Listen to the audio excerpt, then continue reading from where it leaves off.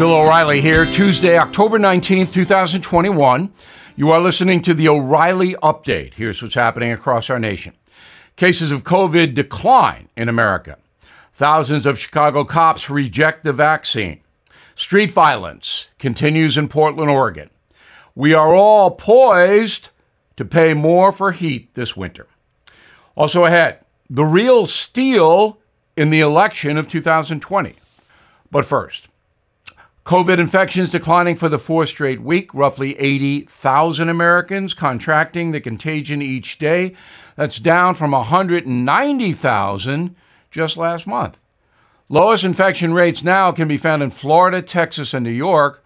Hotspots include Michigan, Minnesota, Hawaii. 64% of the entire USA population has now received at least one dose of the vax. Boosters will be available to most by Christmas. At least 3,000 police officers in Chicago defying the mayor's vax mandate. That's 1/3 of the force. Multiple warnings have been sent to the police department threatening mass layoffs or suspensions. The police union claims Mayor Lightfoot's order is illegal because it was not negotiated with the cops' contracts. The mayor dismissing the complaint, saying, quote, "The Fraternal Order of Police is trying to foment an illegal work stoppage or strike," unquote. By the way, shootings in Chicago up 67% since 2019. Hundreds of radical left rioters causing havoc in downtown Portland, Oregon. The group smashed windows, set fires, vandalized buildings, causing at least $500,000 in damage. Police stood by and let it all happen. Oregon lawmakers passed a new law this year limiting tools used by the cops to maintain order, so they say they can't do anything. The bill prevents the police from using pepper spray or rubber bullets to control crowds. Oregon is the most radical state in the union. Energy producers warning Americans of high heating costs. Economists predict prices will go up 54% compared to last year. The average family spending around $1,000 a month on fuel between October and March. The gas and oil industry blaming the increase on Joe Biden's war on fossil fuels. In a moment, tired of hearing about the 2020 election? Well, we have some disturbing new information. Right back with it. Did you know every day is a perfect day for peace of mind? With American Home Shield Warranty, you are covered for unexpected breakdowns like leaky faucets or faulty water heaters. Choose a plan that fits your budget and rest easy knowing repairs and replacements are taken care of. Simply contact American Home Shield when an issue arises, and their trusted pros will handle it according to your coverage. Don't let worries about appliances and home systems weigh you down. Celebrate the reassurance of protection. Don't worry, be warranty. For 20% off plans, visit ahs.com/bill.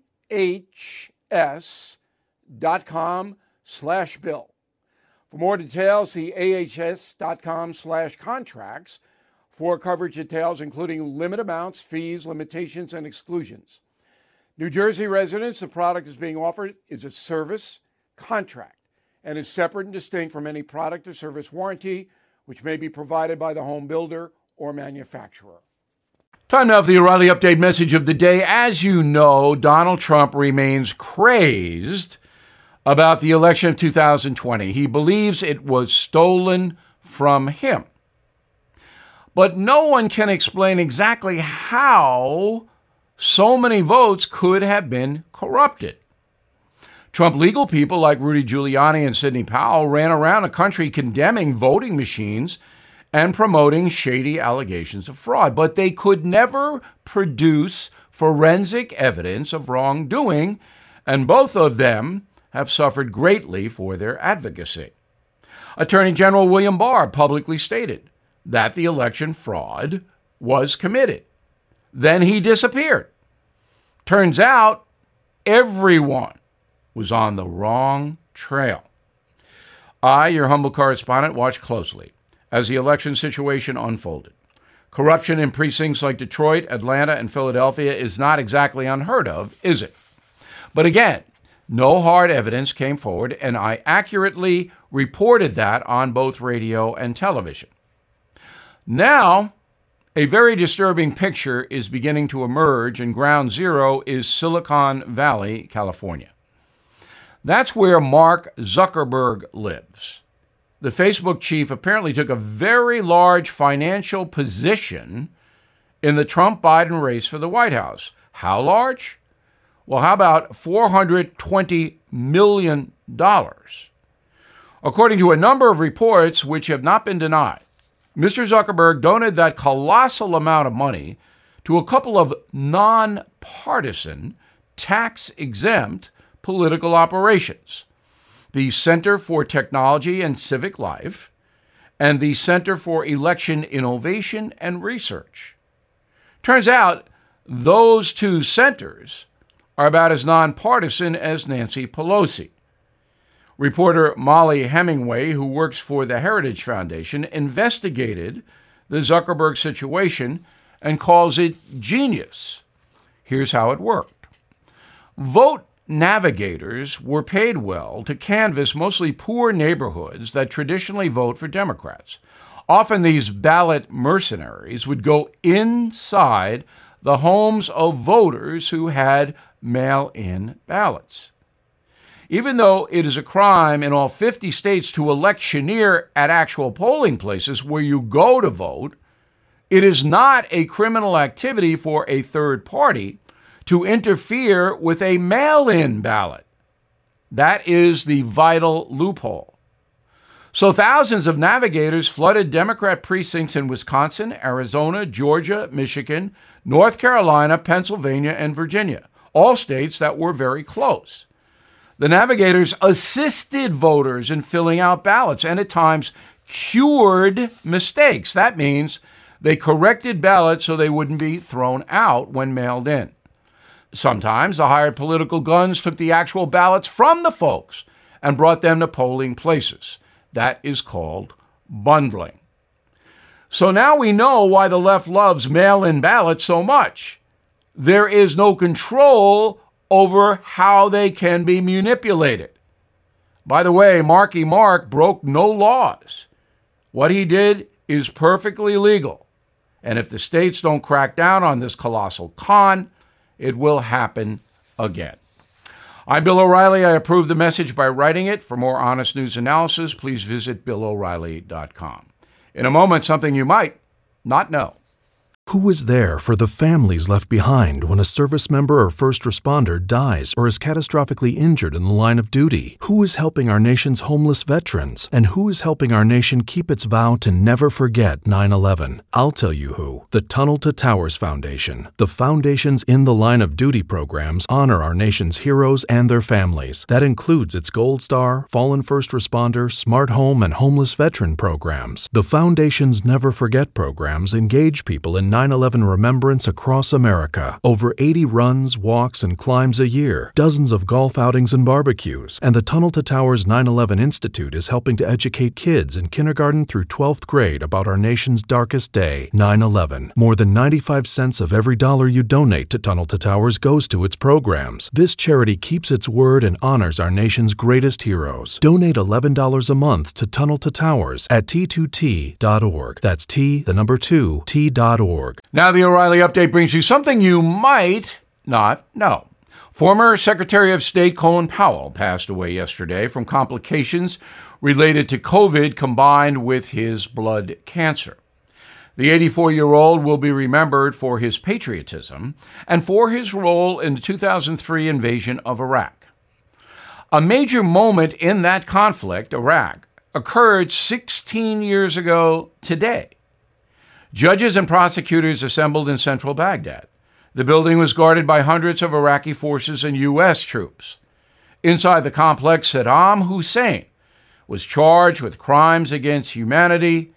His trial was underway. Here's how the dictator was brought to justice. After the collapse of his government, Saddam went into hiding. He was finally found in a small underground hole, kind of a bunker, by American soldiers in December 2003.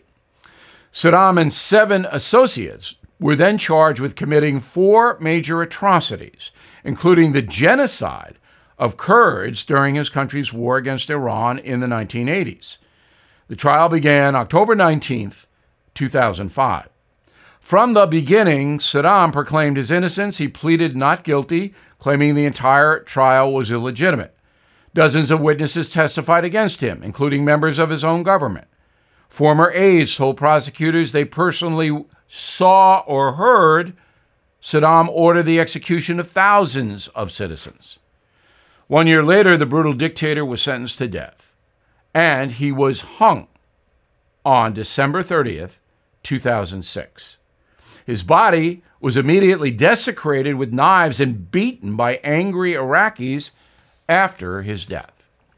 Tens of thousands openly celebrated across the Middle East. The butcher of Baghdad was finally gone after 24 years of incredible brutality. Since taking control of Iraq in 1979, Saddam and his family maintained power through assassinations, mass killings, and other violence. At least 250,000 civilians were killed or vanished during Saddam's reign. American soldiers discovered 300 mass graves. According to the International Criminal Court, Saddam Hussein is directly responsible for at least 9 crimes against humanity. Enjoy hell, Saddam Hussein. Back after this. Hey guys, it's Vivek Ramaswamy here, inviting you to listen to my podcast, Truth. We just relaunched it after the campaign, and we are already riding up the podcast charts. Here's why. I think that hard, in-depth conversations about the tough issues is the only way we're going to get this country back. Because make no mistake, we are currently in a war for the future of America, and you cannot win a war unless you're willing to speak the truth. If you want standard conservative talking points, this podcast is not for you. But if you want to go deeper and hear the conversations you're not going to find anywhere else, the conversations that will challenge you, that will challenge me, then subscribe to Truth with Vivek Ramaswamy on Apple, Spotify, or wherever you get your podcasts. And I promise you, you're going to cover terrain that you're not going to hear elsewhere. Thank you for listening to the O'Reilly Update. I am Bill O'Reilly. No spin, just facts, and always looking out for you.